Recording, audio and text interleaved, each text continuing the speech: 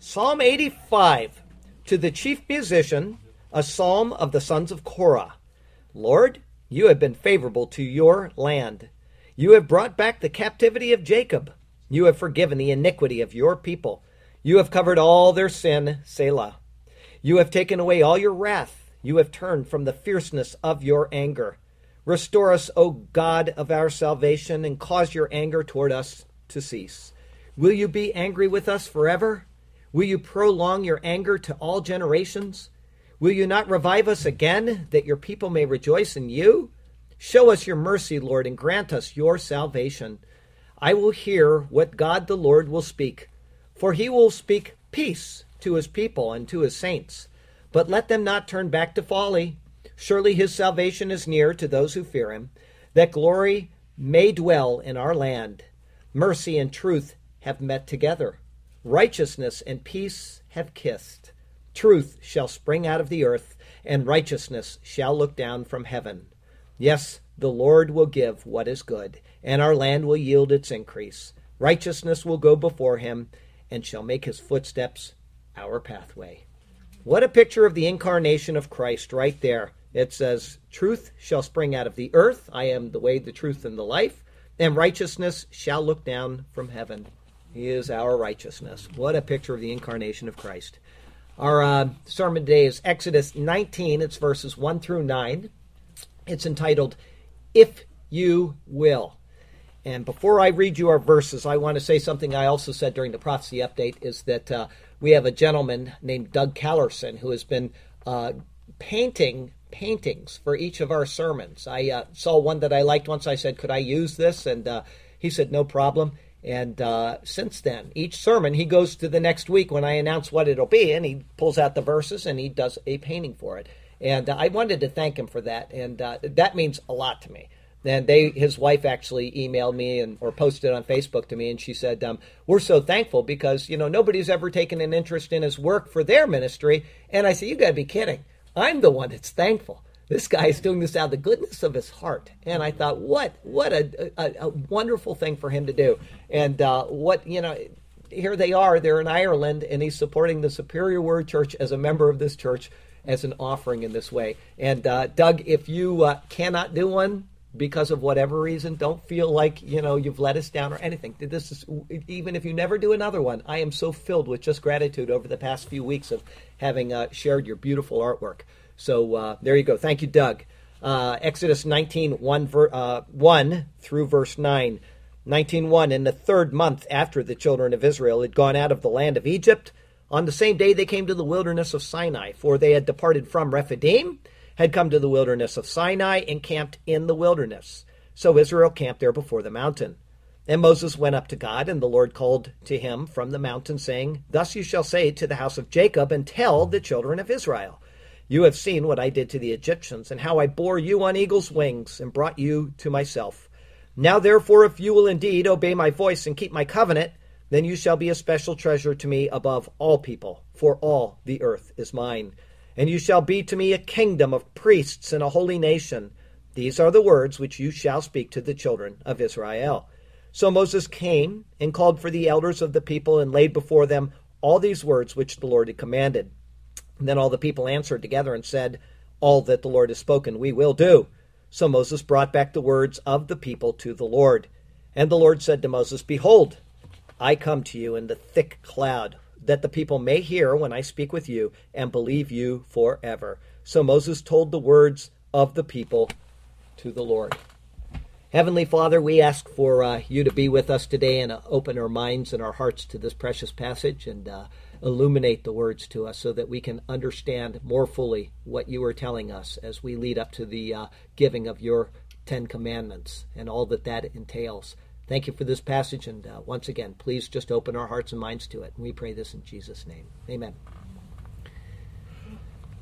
Question for you. Was anyone here in this building present at the giving of the law at Mount Sinai?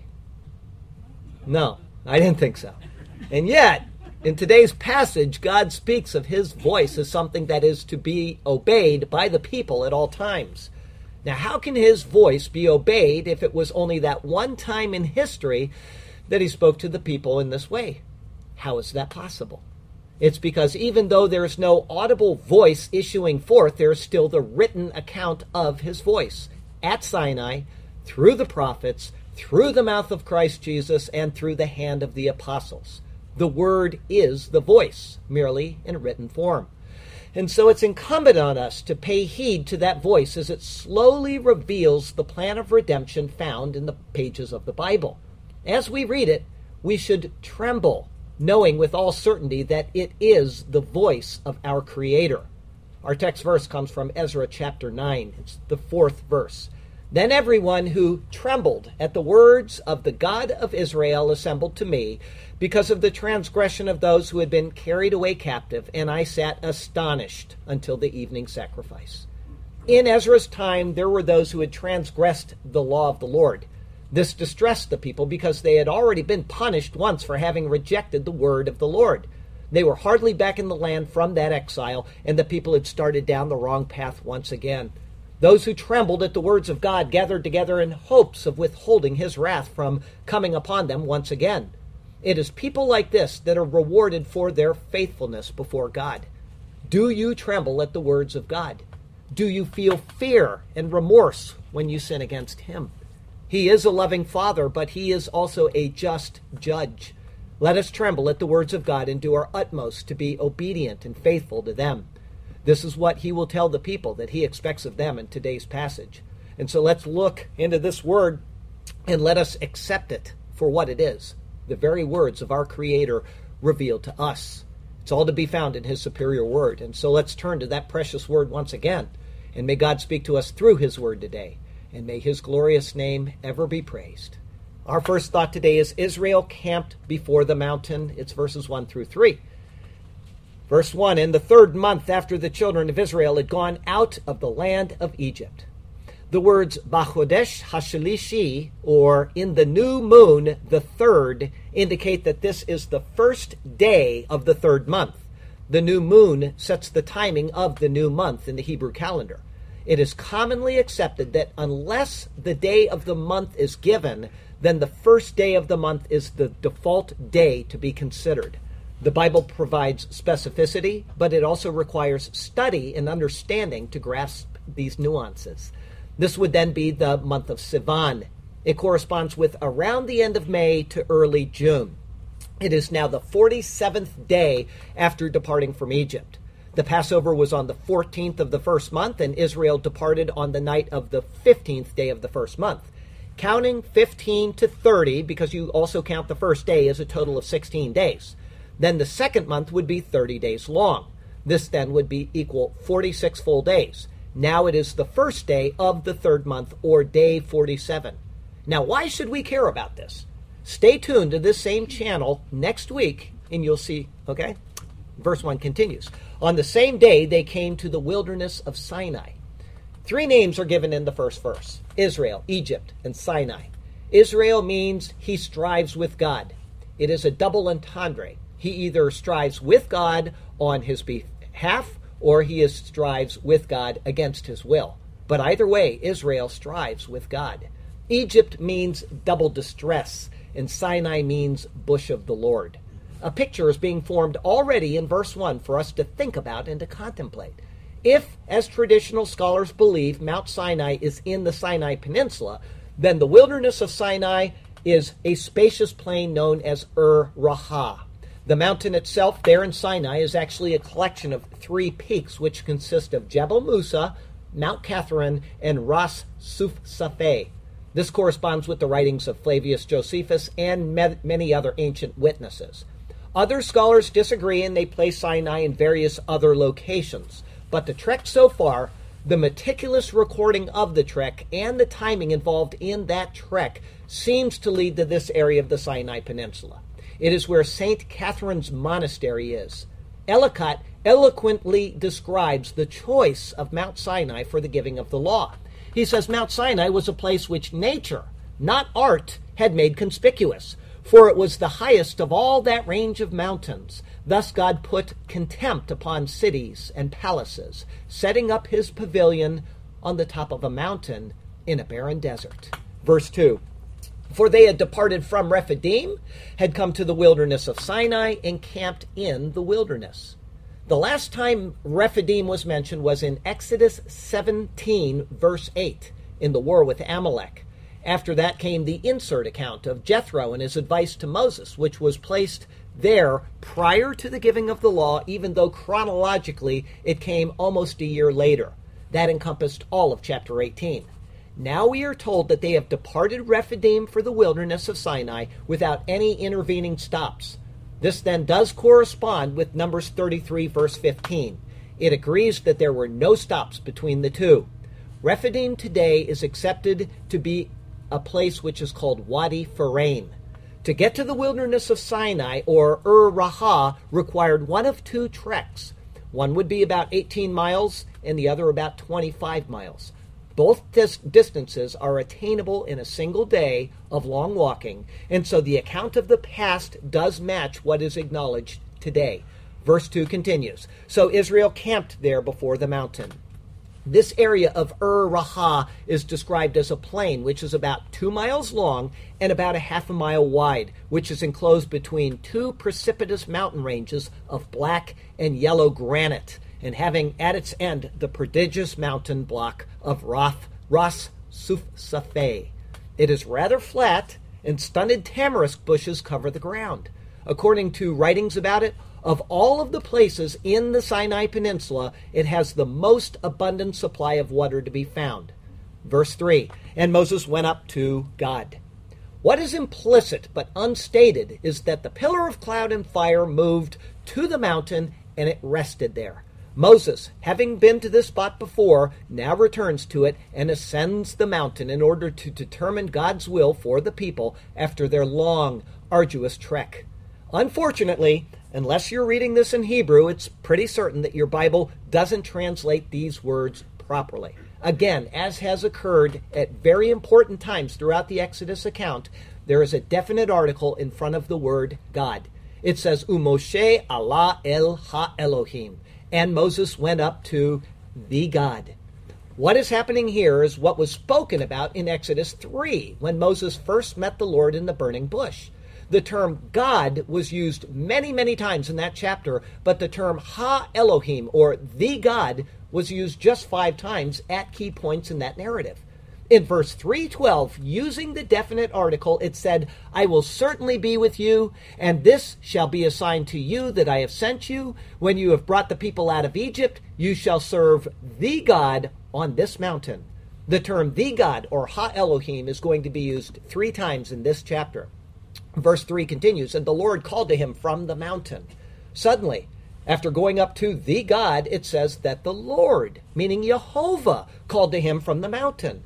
This is the same idea, but in reverse as to what occurred in Exodus 3, verse 4, which said, So when the Lord saw that he turned aside to look, God called to him from the midst of the bush and said, Moses, Moses.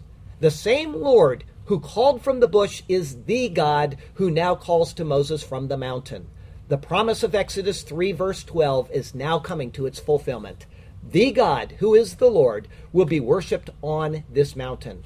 Moses has accomplished the mission that he so reluctantly accepted, and he has led Israel to their anticipated meeting with the God, who is Jehovah. The name Lord or Jehovah is going to be used 18 times in this chapter. As a side note, Stephen refers to this account in Acts 7, verse 30, where he says Moses met an angel of the Lord. What is implied there is that it is the Lord Jesus, the messenger of God, with whom Moses met. Verse 3 continues, saying, Thus you shall say to the house of Jacob, and tell the children of Israel. This is a very unique and interesting set of words here. The name Jacob has not been mentioned since Exodus 3, verse 6, when we read this. Moreover, he said, I am the God of your father, the God of Abraham, the God of Isaac, and the God of Jacob. And Moses hid his face, for he was afraid to look upon God. However, the name Israel or Israelite has been used 104 times since then. And further, the term house of Jacob is very rare in Scripture. This is the second of only 18 times that it's going to be used, and the book of Isaiah uses it the most, 9 times.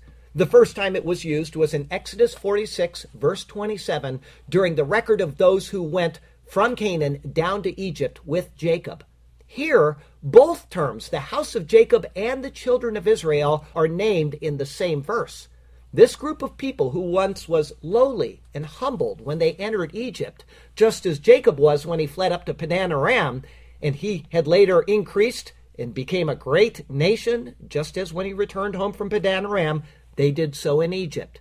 Thus the term, the children of Israel, is the increase of Jacob. Both terms are used here to reflect their humble origins as well as their national status. The only time the term is used in the Psalms, the same general thought is recorded. Here's what it says there. When Israel went out of Egypt, the house of Jacob, from a people of strange language, Judah became a sanctuary, and Israel his dominion. It is to this house of Jacob, who are the children of Israel, that he now very precisely and succinctly states three things which he has accomplished for them. And I'll give them to you after a short poetic break. I have borne you on eagle's wings, tenderly caring for you. Raising you out of the nest, you are ready for a new way. I will show you marvelous things in all that I do. In obedience, you I will test, and in you marvels I will display. How I love you, O Israel! But do you love me? Will you follow and pay heed? In advance to you I will tell that you will fall away, and you will do so with speed. But after my anger subsides, I will gather you again to me, and once more I will place you high among the nations. My word is my oath, and surely you will see. So believe my word, and rejoice in those expectations. Our second thought today is if. It's verses 4 through 6. Verse 4. You have seen, atem retim. The words in this verse are plural. The Lord is speaking to all Israel when he says you. Verse 4 going on, what I did to the Egyptians. Asher asiti leMitzrayim. What I did to Egypt. Most translations say Egyptians, but what occurred happened to all people, to the animals, and to the land. The words are surely speaking in an all-inclusive manner concerning the great deeds of the Lord.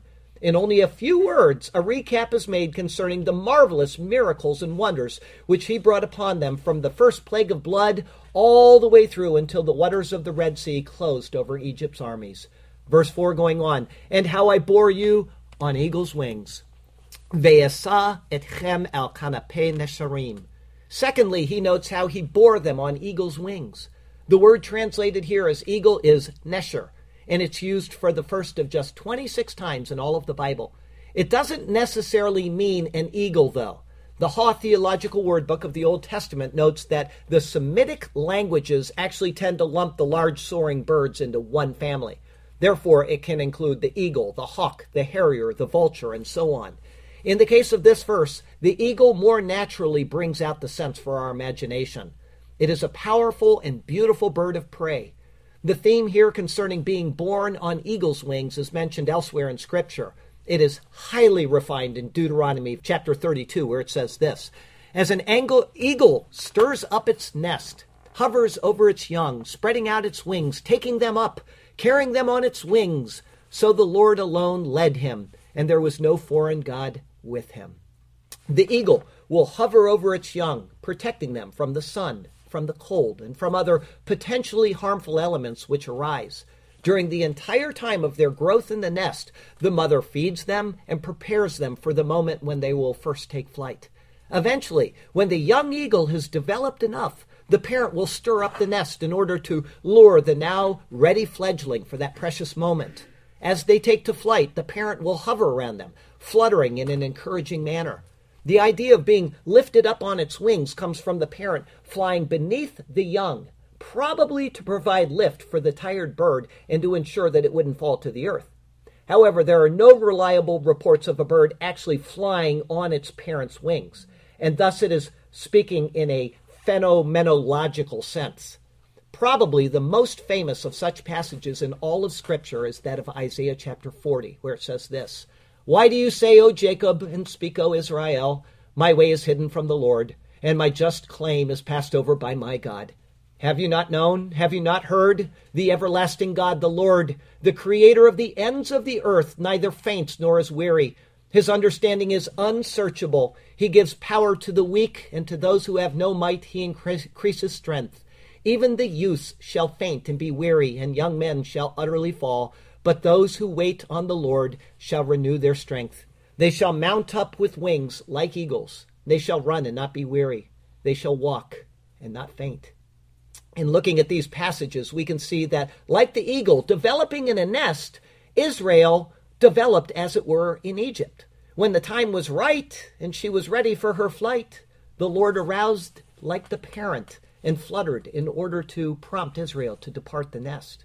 The symbolism is both highly tender and exceedingly beautiful. They went from embryo to fully developed, and at that time the Lord carried them upon himself, even to himself. Verse 4 continues, and brought you to myself. Ve'avi etchem alai. This is the third thing which the Lord claims to have done for Israel. He brought them to himself. There are two major ways in which these words are viewed. The first is that he brought them to himself at Sinai, where they could fellowship with him. This is the prominent view among scholars. But this then neglects the fact that the Lord was there with them in Egypt, as an eagle is there with the young, protecting them and watching over them until they're ready for the flight. It also neglects the fact that the Lord has been with them throughout all of the plagues and throughout the past 47 days of wilderness wanderings. Instead, he is certainly saying that I have brought you out of where you were. You were in a land of corrupting influences. You were living in a manner contrary to my glory and my righteous standards. And you have been brought to this place where I will reveal these to you. I will show you what is right, proper, and acceptable concerning worship of me, your Creator, and now your Redeemer. This is certainly what is intended by the words Ve'avi etchem alai. He is speaking in a manner as if the matter is accomplished, because he is God, and he will complete what he has begun. Verse 5, now therefore, if you will indeed obey my voice, ve'ata im shemoa tishmeu, and you, if listening, you will listen. It is asking for obedience. The Hebrew word im, or if, is a conditional word. If you hear the words, it doesn't mean that you will truly listen to them. But if you do, if you hear them when they are proclaimed and then act on them as intended, then there will be a relationship between us which is unique in all the world. It needs to be noted that the word koli, or my voice, is equated directly with the word of God. In other words, it is true that the people at Sinai will hear the word of God spoken, and they're going to be quaking in their boots when they do. But those after this time will not. And yet they are asked to continue to hearken to koli, or my voice. Thus the written word of God carries the same weight and the same authority as the spoken word of God, because it is, in fact, the spoken word of God. If this isn't a terrifying thought for those who would misuse Scripture, then that heart is hardened even to foolishness. The Lord is asking them to hear and to apply the words of his voice to their lives. Verse 5 continues, and keep my covenant. Adam Clarke very well sums up these words and their significance for us. These words mean that they were to, according to him, not only copy in their lives the 10 Commandments, but they must receive and preserve the grand agreement made between God and man by sacrifice, in reference to the incarnation and death of Christ. For from the foundation of the world, the covenant of God ratified by sacrifices referred to this. And now the sacrificial system was to be more fully opened by the giving of the law. Clarke is right in that the covenant which will be presented to Israel is in reference to the death of Christ.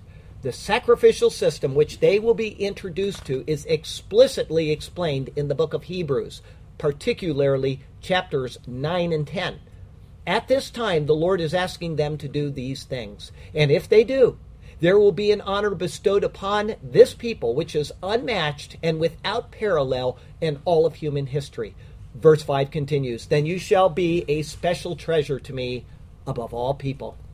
The words here are about as important to understand as any to be found in all of Scripture. Israel is promised that if they are obedient to the word of the Lord and faithful to his covenant, they will be a special treasure to him. The word for special treasure is segula. This is the first of 8 times it's going to be used in Scripture, the last being Malachi, the last book of the Old Testament, chapter 3, verse 17. What the Lord means by this term will be explained in the next verse. But to the people, it was a word which held meaning in and of itself, and so they would understand it immediately. It comes from an unused root word meaning to shut up. The idea is that something precious like a jewel or a peculiar treasure would be shut up because it was special. This word, though only used a limited number of times, is filled with spiritual and theological treasure. Solomon uses the term in Ecclesiastes chapter 2 with these words, I also gathered for myself silver and gold and the special treasures, that word segula, of kings and of the provinces. I acquired male and female singers, the delights of the sons of men, and musical instruments of all kinds. However, after only a few more verses, Solomon will note that it, along with all his other riches, were merely vanity. In Solomon's words, we can see that special treasure, apart from God, has no meaning at all. This is all implied in the Lord's word to the people right here. The conditional word if was given them to show them this. And this word of warning, if, can be summed up perfectly in the last use of the word segula in the Old Testament. In Malachi chapter 3, we read this, Then those who feared the Lord spoke to one another, and the Lord listened and heard them. So a book of remembrance was written before him for those who fear the Lord and who meditate on his name. They shall be mine, says the Lord of hosts. On that day I make them my jewels, my segula, my special treasure, and I will spare them, as a man spares his own son who serves him. Then you shall again discern between the righteous and the wicked, between one who serves God and one who does not serve him. Those who feared the Lord are those included in the if of his promises. The grace of the promise to Israel is given in advance of the giving of the law, but it carries a very, very large and consequential word within it, if. Only those who hold the Lord in such high esteem as to hearken to his voice and be obedient to his covenant will likewise be esteemed by the Lord. How sad that so many miss this, and how sad that so many miss it still today. Verse 5 continues, For all the earth is mine. The previous words said that they would be the Lord's special treasure above all people, not out of all people. These words now explain that. For all the earth is mine. The words, however, have to be taken in light of what is later said in Luke chapter 4. Here's what Luke says. Then the devil, taking him up on a high mountain, showed him, meaning Jesus, all the kingdoms of the world in a moment. And the devil said to him, All this I will give you, and their glory, for this has been delivered to me, and I give it to whomever I wish. Therefore, if you will worship before me, all will be yours. The earth is the Lord's, but the control of it was delivered to the devil when Adam fell in the Garden of Eden. In order for Israel to be the Lord's special treasure, he redeemed them. In the act of that redemption, they again belonged to him. But does this mean that all of Israel is, by default, the Lord's? The answer is no. This is seen from Jesus' own words in John chapter 8, where he says this, You are of your father the devil, and the desires of your father you want to do.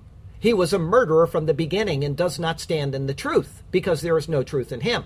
When he speaks a lie, he speaks from his own resources, for he is a liar and the father of it. But because I tell you the truth, you do not believe me. In this, we see that physical redemption does not automatically follow through with spiritual redemption. Man remains in sin, and sin must be atoned for. The Lord will provide a means for the atonement of sin within the covenant which he will make with Israel. But even that only points to the true atonement which is found in Christ Jesus alone. Verse 6, And you shall be to me a kingdom of priests. The word kingdom implies a king. Israel was intended to be a theocracy. It was a nation with the Lord as its king. In this position as a people, they were to be priests. The word you is emphatic, and thus it is making a distinction between them and all the other nations. This should be taken in two different ways. First, all Israelites were entitled to come near before God without an intermediary.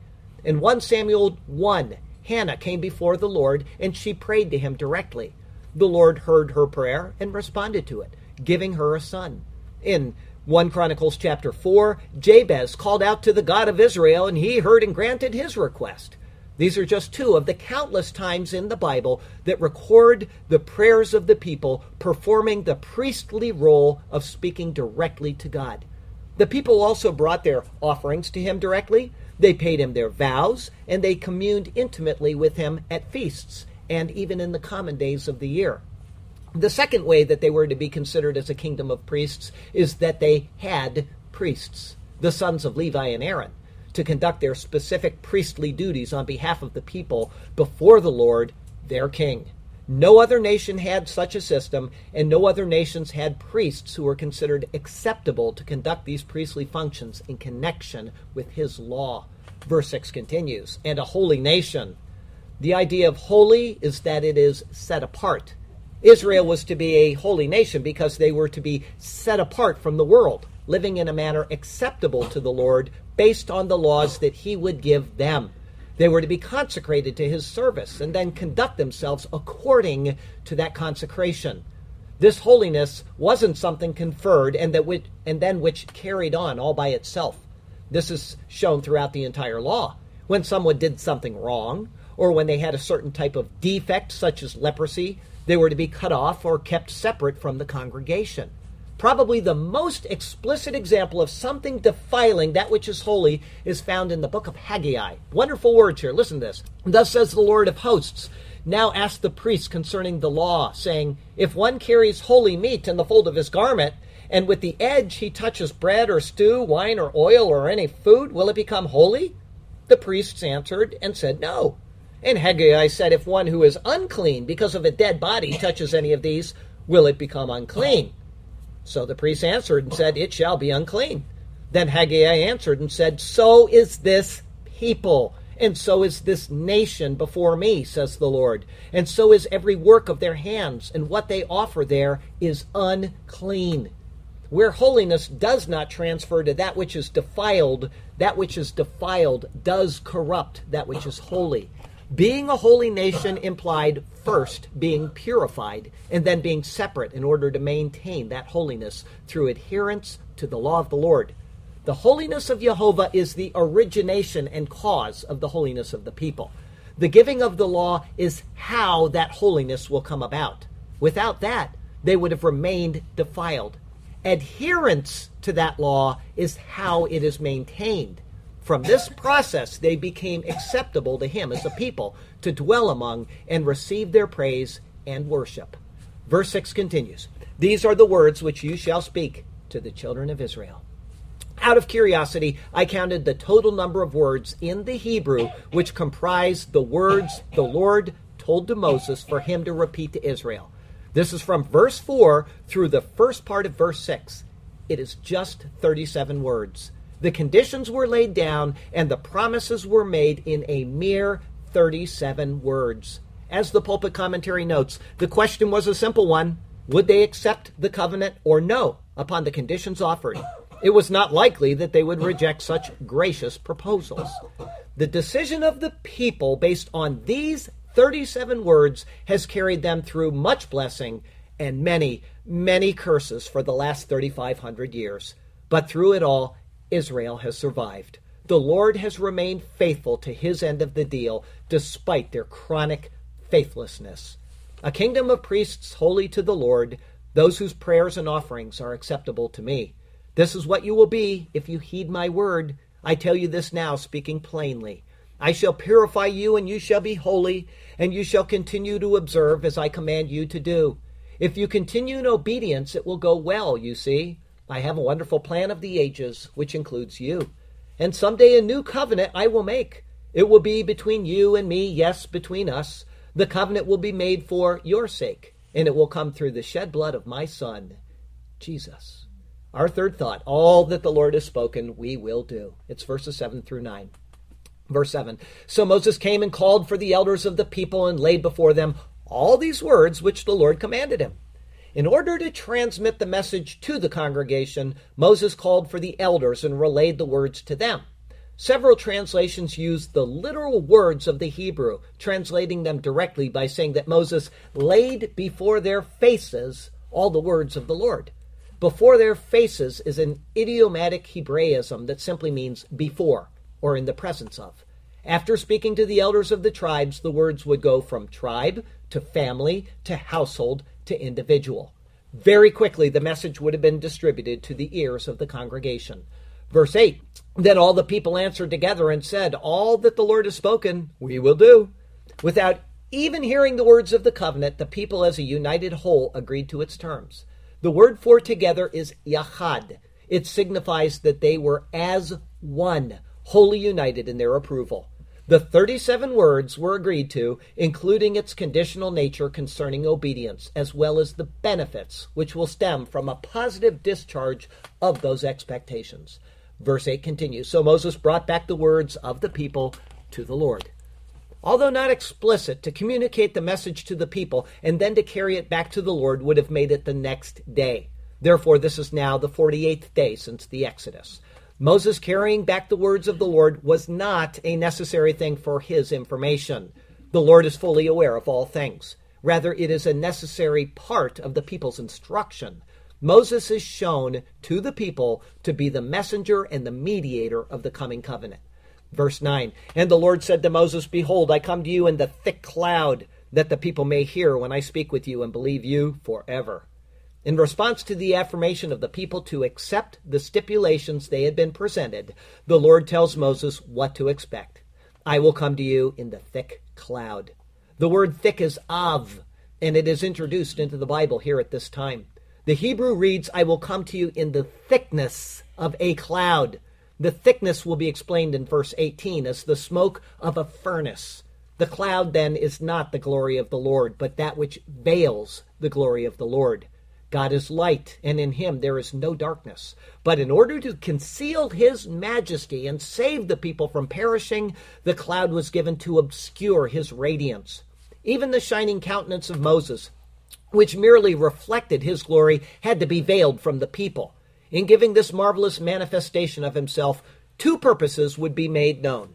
The first is the absolute divine majesty of the Lord, which they were to remember and to fear, understanding that he was not just a magician's trick which was conjured up by Moses. And secondly, it was to validate that Moses had, in fact, been chosen as the Lord's representative before the people and the people's representatives before the Lord. The you in and believe you is emphatic. They were expected to accept and believe Moses for all time. In part, at least, this has been realized. Moses is revered among the people and is considered their great lawgiver. Unfortunately, the actual significance of both who the Lord is and what was Moses' role and what it was for the people had been warped and twisted in a million ways over the centuries. But there is a germ of understanding, at least in most Jewish people. What the people will be prepared for is an eternal obligation on all men. Jesus, speaking of this very same law that the people are about to receive, says these words to us. For assuredly I say to you, till heaven and earth pass away, not one jot or one tittle will by no means pass from the law until all is fulfilled. Verse 9 finishes with these words. So Moses told the words of the people to the Lord. Doesn't it seem odd that this verse is included? It's almost identical in repeat of the statement made in verse 8. It seems both out of place and unnecessary in the extreme, unless one considers the significance of the words. So Moses told the words of the people to the Lord. This is not a repeat of information that transpired between the two parties, Moses and the Lord. Rather, it is a statement concerning the two parties, Israel and the Lord. The repetition is given to show that the words of Israel had been transmitted to the Lord. In essence, it is the sealing of the agreement. Israel has obligated itself to its future with these words. The words of the Lord through Ezekiel sum up this statement, which is given here in verse 9. Let me read this to you. Ezekiel 20, verse 32. What you have in mind shall never be. They're asking to be like all the nations of the world. And the Lord says, what you have in mind shall never be when you say, we will be like the Gentiles, like the families in other countries, serving wood and stone. It'll never happen because of those 37 words which were agreed upon during these verses today. Israel as a people committed itself to the Lord, and the Lord committed himself to them.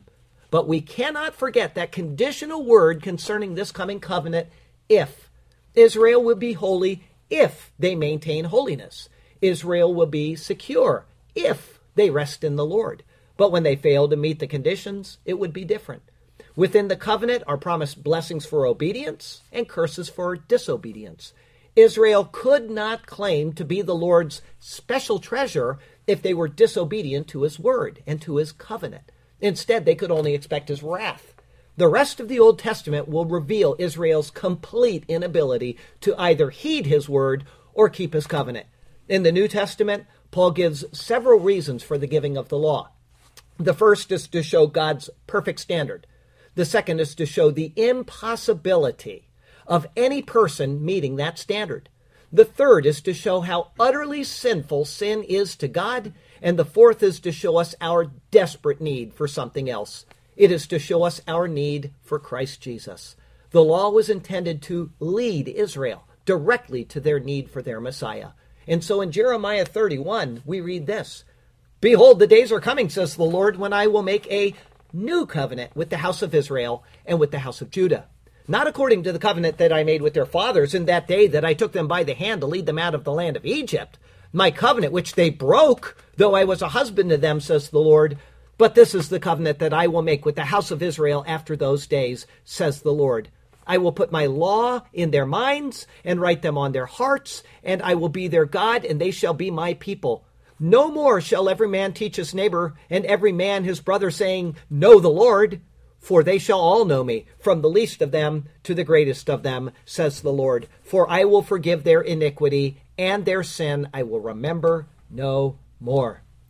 The new covenant was not given to the Gentile people of the world.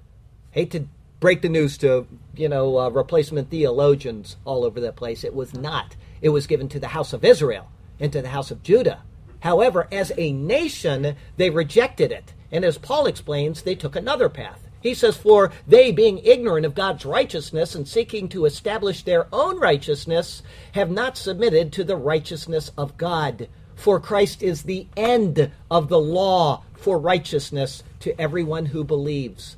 Therefore, God set Israel aside, and he did something rather unexpected.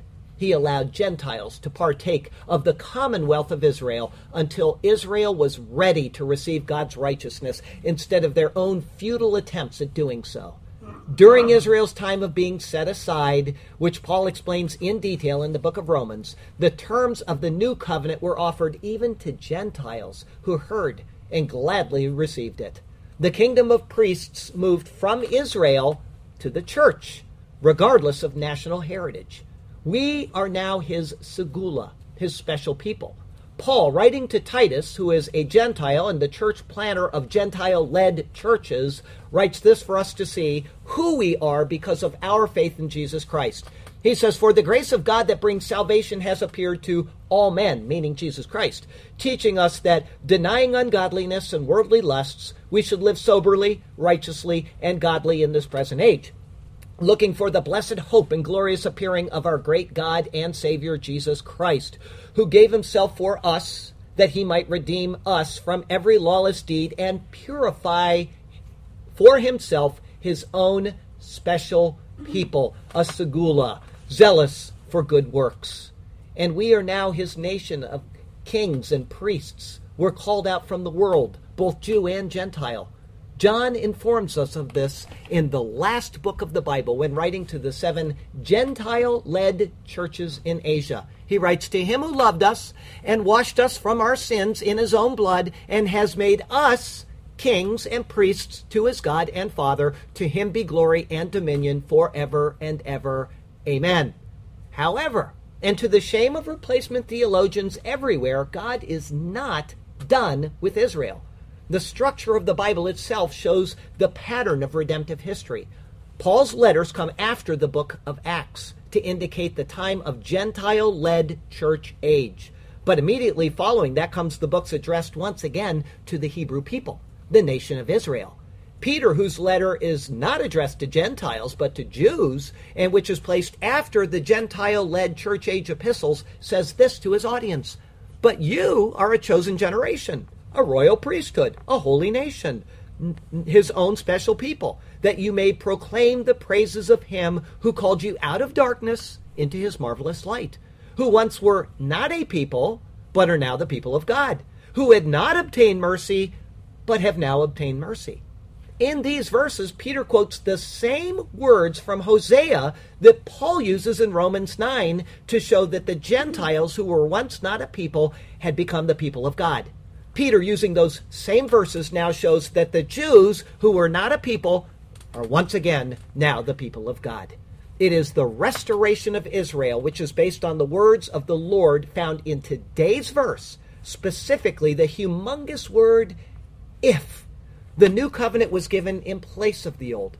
The old is obsolete, but the promise to Israel is not. The new covenant was promised while the old was in effect, and therefore it pertains to those who are coming out of the old covenant. This is the very purpose of the last 7 years of Daniel's 77s, which is a 490-year period given to Israel to do exactly this: to receive their Messiah and be reconciled to God through his shed blood. Has God abandoned his people Israel? Perish the thought. They abandoned him, but he not only will not, he cannot abandon them. The God of the Bible is unswervingly faithful to his word. It is the most reliable word of all. If he says he will accept you, then you should believe it. Trust that all of your mistakes can and will be washed away if you will just believe what he has accomplished for you. If you would like to receive Jesus today, and I'm talking to any Jew out there that's watching this sermon and confused about what Christ did, let me explain it to you now. The Bible says that we have all sinned, Jew and Gentile alike, and that we are outside of God's promises because of our sin. And then he makes promises to people in the Bible, but they are conditional. They come with the word if. If you do these things, and if you do these things. I can't tell you how many times I've had conversations with Paul over here about Jews who say, "Oh, I'm saved because I'm a Jew. I'm going to heaven." He doesn't even believe in heaven. The guy we talked about this morning, he's secular. He doesn't even believe in heaven, but when you say where you're going to go when you die, he says to heaven. By default, I get to go because I'm a Jew. And the Bible never teaches that kind of stuff. No person is right before God. No person without the shed blood of Jesus Christ. Everything in the Old Testament, as Adam Clark noted during this verse, everything points to the coming Christ who would sacrifice himself for the sins of the people of the world. And unless you receive the shed blood of Jesus Christ, you will never enter God's paradise. And further, the law is obsolete. That is explicit numerous times in the New Testament. If you continue to work deeds of the law in order to be pleasing to God, you are offending God, because he said, "I've done it all in my Son." What more can you add to what God has done? That's what grace is. It's getting what you don't deserve. If you try to add to that, then it's not grace anymore. You've set aside the grace of God, and you stand condemned. You are a debtor to the entire law. So, O Jew, if you are watching this today, and Gentile as well, receive Jesus Christ. Just simply say, "I have sinned. I know that he can take away my sin, and I trust in him, and I rest in him alone." Nothing else. You want to observe a Sabbath day? Go ahead. But if you're doing it to be in favor with God, then you're setting aside the grace of God in Christ. Do whatever you want as far as observing a holy day, but make sure that you do it out of the grace of Christ and not because you think you're earning heaven. You're not, okay? Receive Jesus Christ. Our closing verse today is from Isaiah 66. It's verses 1 and 2. "Heaven is my throne, and earth is my footstool. Where is the house that you will build me? And where is the place of my rest? For all these things my hand has made, and all those things exist, says the Lord. But on this one I will look, on him who is poor and of a contrite spirit, and who trembles at my word." Remember that. This is his word. It is as if he is speaking to us right now from Mount Sinai. The whole earth is shaking. There's the furnace, the fire. It's just as if he is speaking right now when we look at the pages of the Bible. And yet we say, "I don't need that. I can listen to any crazy preacher with any crazy theology." You are self-deceived if you believe that. This is God's word, my voice. He said this in advance so that we wouldn't make this mistake. Hold fast to this word. Hold fast to this and nothing else. Don't believe crazy people with crazy theology. Next week is Exodus 19, 10 through 25.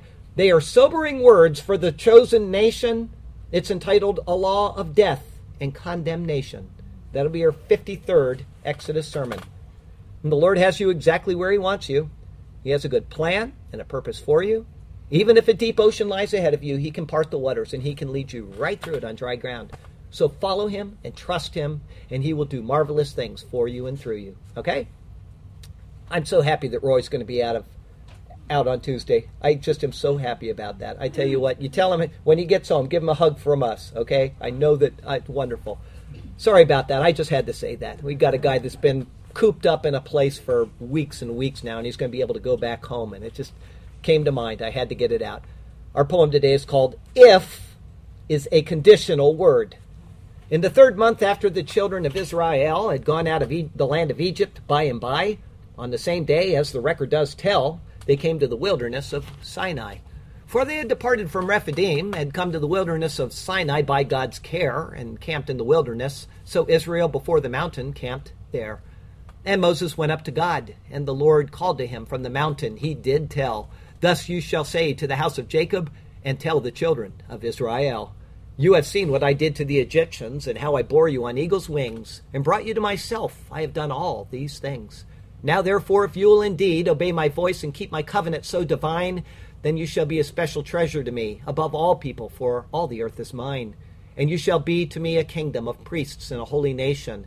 These are the words which you shall speak to the children of Israel, the congregation. So Moses came and called for the elders of the people as the Lord demanded, and laid before them all these words which to him the Lord commanded. Then all the people answered together and said, We will do all that the Lord has spoken. So Moses brought back the words of the people to the Lord as a humble token. And the Lord said to Moses, Behold, I will in the thick cloud come to you, that when I speak with you, the people may hear and believe you forever. This they will do. So Moses told the words of the people to the Lord. He told them this according to the holy word. O God, if is such a big and difficult word. When we face daily trials, we usually fail. But hallelujah to Jesus our Lord, who over the law did prevail. In him we have a greater hope, one solid and sure. Because of him we too can stand in victory, and praise you with lips cleansed and pure, and praise you eternally there at the glassy sea. Thank you, O God, for our Lord Jesus. Thank you, O God, for all you have done for us. Hallelujah and amen.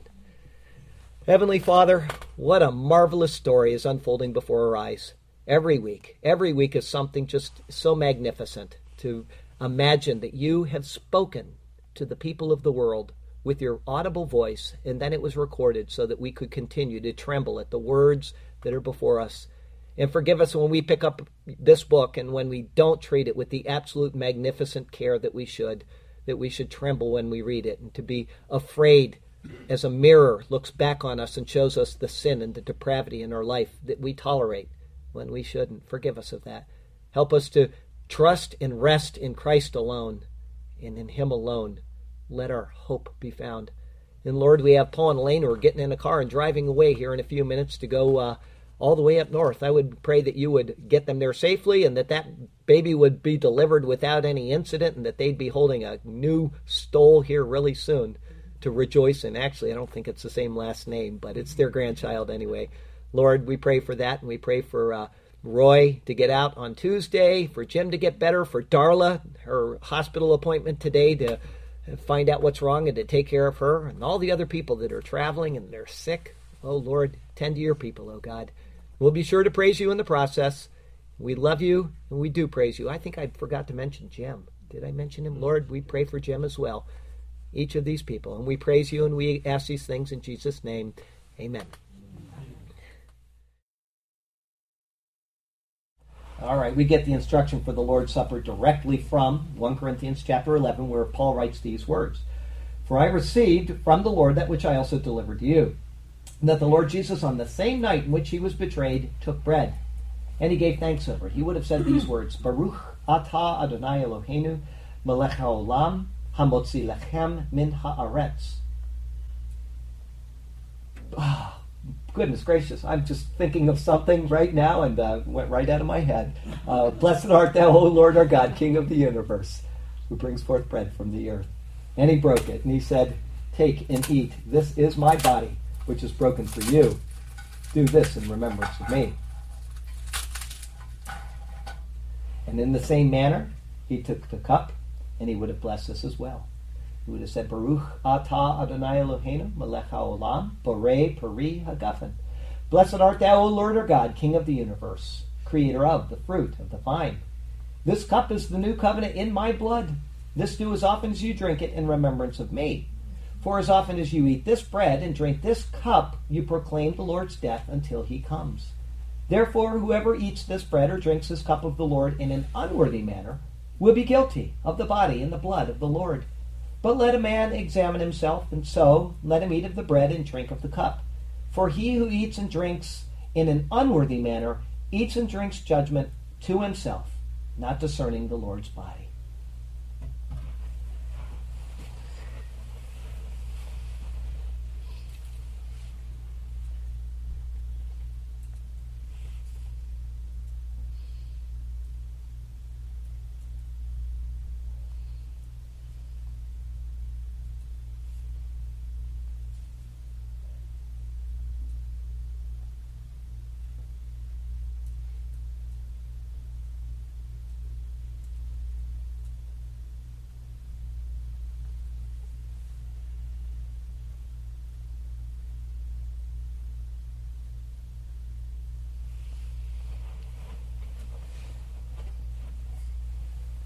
The body and the blood of the Lord Jesus Christ.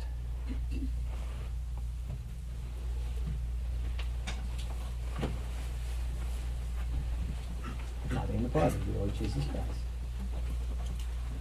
The body and the blood of the Lord Jesus Christ. The body and the blood of the Lord Jesus Christ.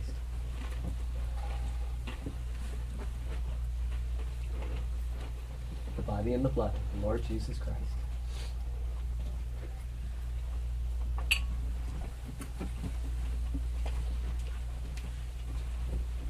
The body and the blood of the Lord Jesus Christ. The body and the blood of the Lord Jesus Christ. The body and the blood of the Lord Jesus Christ. Good for you.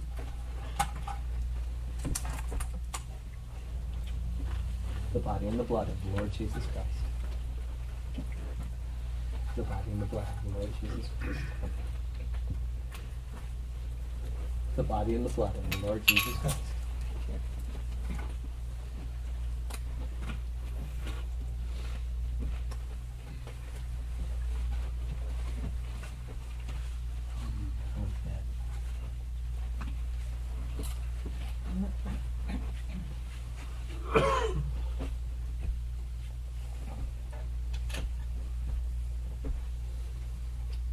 Glory be to the Father, and to the Son, and to the Holy Ghost, as it was in the beginning, is now, and ever shall be, world without end.